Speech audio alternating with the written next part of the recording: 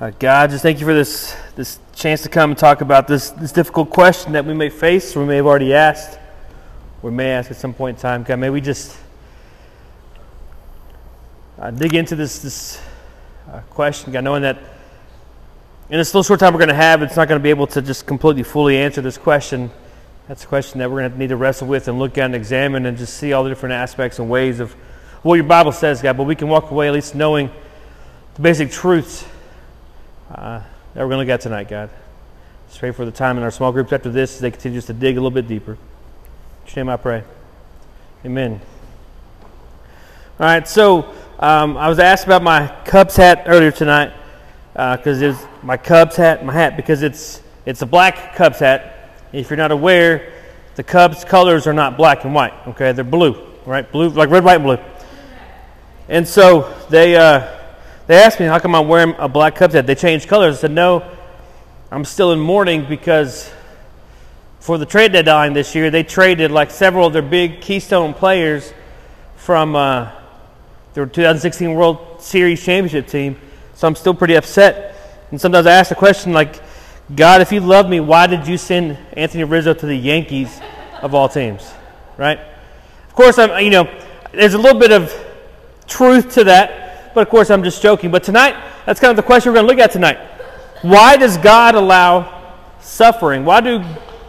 Are you okay? Sorry. Speaking of suffering.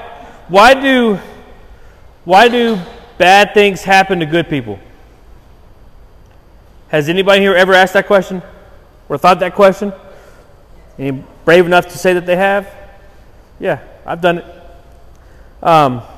If you have your Bible app, you can see I do have it. I didn't put the pictures up, but I do have it. I believe it is ready to go. But yeah. So tonight, we're going to explore one of the toughest questions that will ever face us as followers of Jesus. One of the most difficult things for us to explain to non-believers is this concept of suffering. I've quoted C.S. Lewis several times. I had some more quotes, but I'm not going to throw that at you guys tonight. You guys can just check out C.S. Lewis. I've said this is my third week in a row mentioning that guy. You guys should probably have read all of his stuff by now. I'm just kidding. You should check him out. He's got Mere Christianity. He's got I just lost the name of the two ones because he wrote one about suffering like early on in his ministry, and then he wrote one after his wife died. And you kind of see the shift of kind of his tone and kind of what he believed about pain and suffering. But you guys should check his stuff out. But many times people who don't follow Jesus don't quite understand that how we as Christians can follow a God who allows so much suffering to go on in this world. I mean, just look at our world right now and just look at the news that has been creeping up in the past year and a half. It has not been just the best of news in this world. And many people in the world, they word it kind of like this: how can a loving God who is all-powerful allow bad things to happen to good people? So probably all of us at some point in time have experienced the pains of a fallen world. We've lost a loved one, had a friend who died long before their time, or been sorrowed by a tragedy that we just maybe couldn't understand. So why does an all-powerful and all-loving God allow suffering? It's not a new question. This question has been asked for centuries. It's been asked by theologians. It's been asked by philosophers, by grieving parents, and just more people throughout generations. Why does a good and loving God allow suffering? But to kind of dissect this question, we need to make sure that we're coming from the right foundation. So we're going to ask two important questions before we dive into the heart of the main question. So the first question is, okay, well, is God all-powerful? So that statement there, if a loving God is all-powerful, an all-loving, all-powerful God, right? So that's the main question kind of thing. So the question is, underneath that, is God truly all-powerful? So we're going to explore a little bit of evidence to see if God is truly all-powerful. We're going to see if we can answer these questions based on our Christian worldview and come up with an answer that makes sense and kind of gives us hope within this framework of that first question. So first, of course, we know God created everything we see, correct? God created everything that we see, things we can't see, down to the atoms in our body. Everything there is, God created it. Romans 1:20 says, "For his invisible attributes, namely his eternal power and divine nature, have been clearly perceived ever since the creation of the world in the things that have been made, so they are without excuse. So that verse is telling us that God made everything. You can see it. There should be no excuse for people to not believe in God because they have what he created out there to see. Just look at the universe around us, right? There's evidence of God's power all around it. In 6 days, God created the stars, the heavens, the oceans, the plants, every creature that walks along the earth, even mosquitoes. He made everything. And he made mankind. He made everything.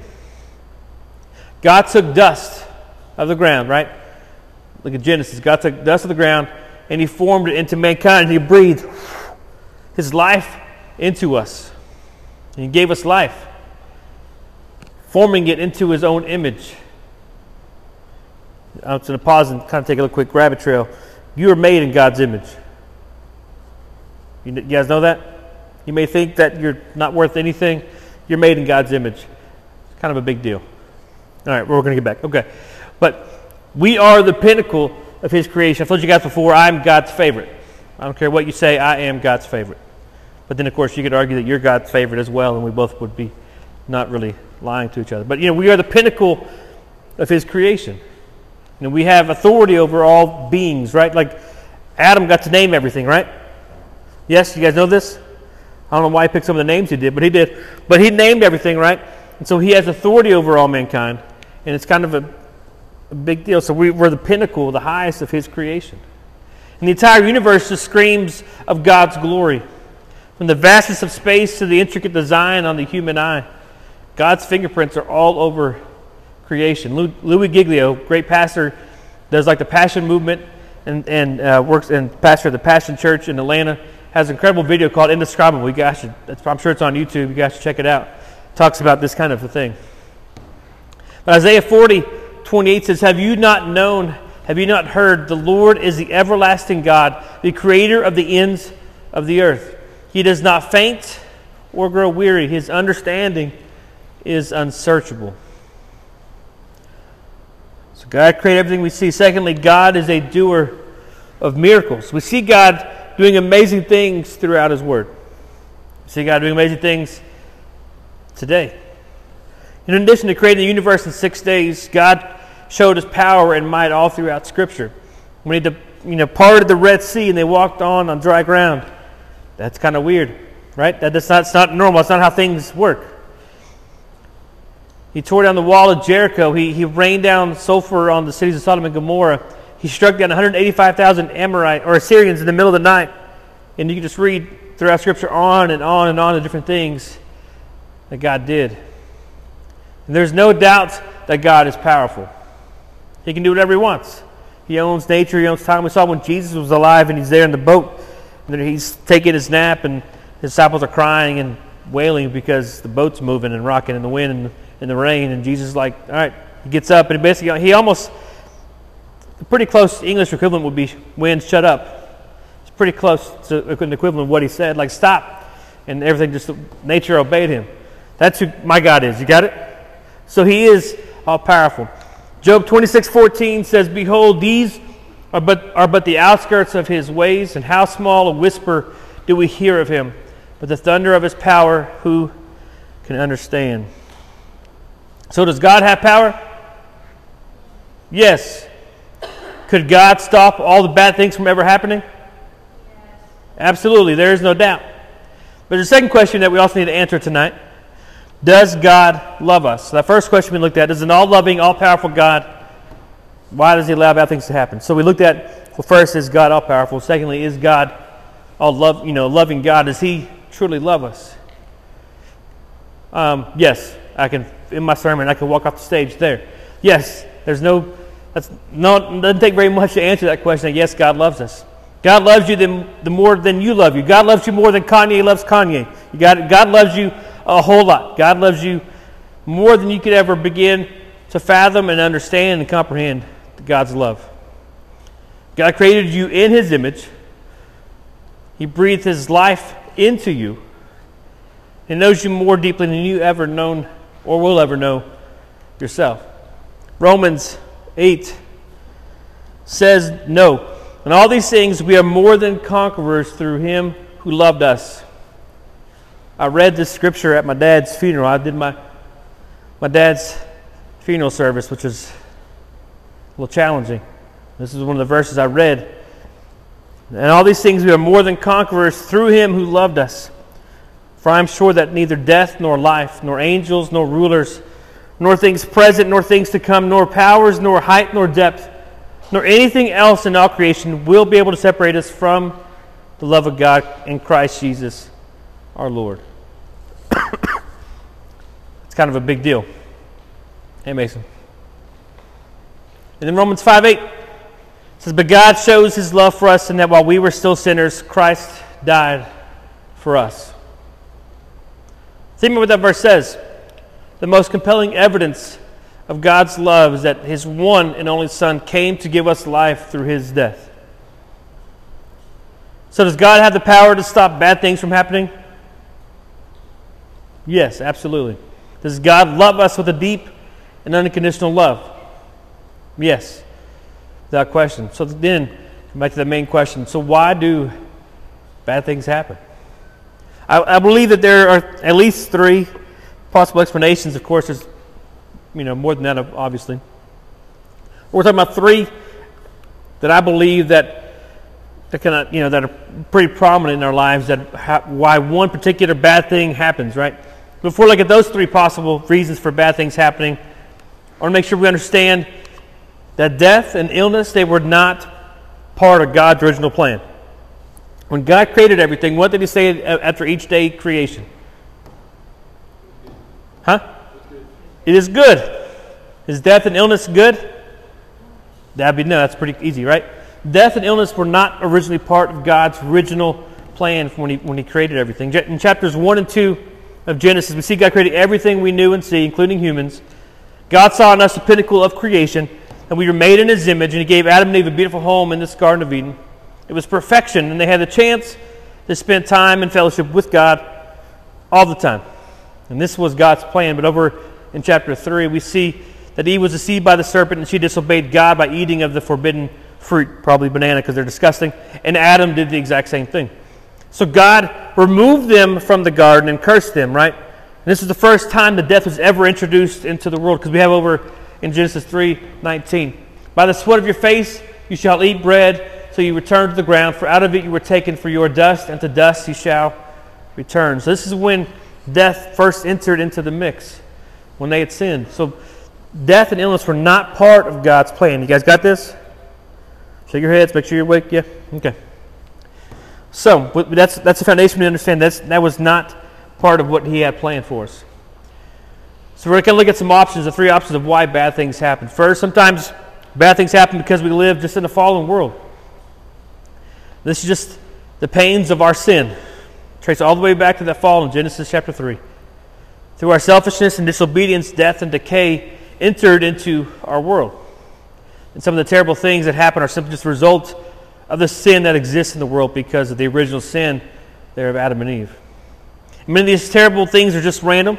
God is not intervening or creating them. They're simply happening because they happen. But the good news is that God promises to go with us. He gives us hope. Romans 5:15 says, but the free gift is not like the trespass. For if many died through one man's trespass, much more have the grace of God and the free gift by the grace of God, or grace of the one man, Jesus Christ, abounded for many. Sometimes this happens because we live in a fallen world. Secondly, maybe God's way of getting your attention or disciplining you, because sometimes we just make bad choices because we're stupid. Right? Anybody in here stupid? Yep. Okay, so 5 of us. But don't misunderstand, okay? When you get into sniffles, does it mean that you need to repent of some kind of sin, okay? That's not what I'm saying. But I do believe that from time to time, bad things directly happen because of our disobedience, right? There's consequences. You guys grow up in your parents' house. They tell you the rules. You break a rule. Are there consequences? Right? So we have our disobedience. That's kind of why these things may happen. God punished Korah and Dathan and Abiram for questioning Moses' authority in Numbers 14. I believe the Bible says that the earth opened up and swallowed them and kind of closed back over them. Did you guys hear that? Did you hear me? Nobody looked like shocked on their face. The ground did this. The guys did this. The ground did this. That's not normal, right? Okay. He destroyed Sodom and Gomorrah by raining down fiery sulfur in Genesis 19. In the New Testament, Ananias and Sapphira were killed when they lied to God about their offering in Acts chapter 5. In Hebrews 12 reminds us that God disciplines us as sons. Starting in verse 7 of Hebrews 12. It is for discipline that you have to endure. God is treating you as sons. For what son is there whom his father does not discipline? If you are left without discipline in which all have participated, then you are illegitimate children and not sons. Besides this, we have had earthly fathers who disciplined us, and we respected them. Shall we not much more be subject to the Father of spirits and live? For they disciplined us for a short time as it seemed best to them, but he disciplines us for our good, that we may share his holiness. For the moment, all discipline seems painful rather than pleasant, but later it yields the peaceful fruit of righteousness to those who have been trained by it. You may not always understand why you're getting disciplined or why it hurts or what's going on exactly, but there's a reason why you go through these things. Because his discipline, however, is always out of love and always out of a desire for restoration and for peace. And thirdly, sometimes bad things happen because God is molding and shaping us for something amazing. Because gold is refined by fire, iron is sharpened by iron, and we are formed more into the likeness of Christ through trusting God in those suffering and in those trials. James 1, 2 through 4 says, "Count it all joy, my brothers, when you meet trials of various kinds. For you know that the testing of your faith produces steadfastness. Let steadfastness have its full effect, that you may be perfect and complete, lacking in nothing." So maybe sometimes when we undergo a tragedy or personal struggle, God may be developing us into the person that he wants us to be. So 3 options exist when we undergo suffering. Of course, I said there's probably more, but 3 we focused on tonight. Like I said, I didn't talk for very long. This is a lot water hosed at you. You're going to dig into this a little bit more in your small group time. God may be punishing us or maybe molding us into his likeness, maybe it's because we're living in a fallen world that's full of sin and full of just people. But the most important thing you guys need to know and can know is this: no matter what you face, what struggles you deal with, what tragedies you face, God loves you and God walks with you. He provides comfort that you can't understand and peace you can't comprehend. And he gives you hope for the future through his Son, Jesus Christ. I want to challenge you guys to go read John chapter 11 sometime this week, anytime. I would love for you guys, if you don't have my number, I'd love to give that to you. So I really want you guys to read it and shoot me a text of what you think. It's a story of Mary and Martha and Lazarus. Most people, they can quote you a scripture verse. It's either John 3:16 or I think it's verse 27 of John 11, which is Jesus wept, right? Everybody's like, Jesus wept, right? It's the story of Mary and Martha, and remember, that's the story where they were the two that Jesus went to, and one was cooking and one was at his feet listening and listening to his teaching. And then Lazarus was their brother, and he died. And just see the story of how Jesus, it's so crazy how it says, because like, they went to Jesus and said, "Hey, he's dying." And Jesus is like, "Okay." And then it says, "So we had to stay for 2 more days." So, he stayed for 2 more days after being told that his friend was dying.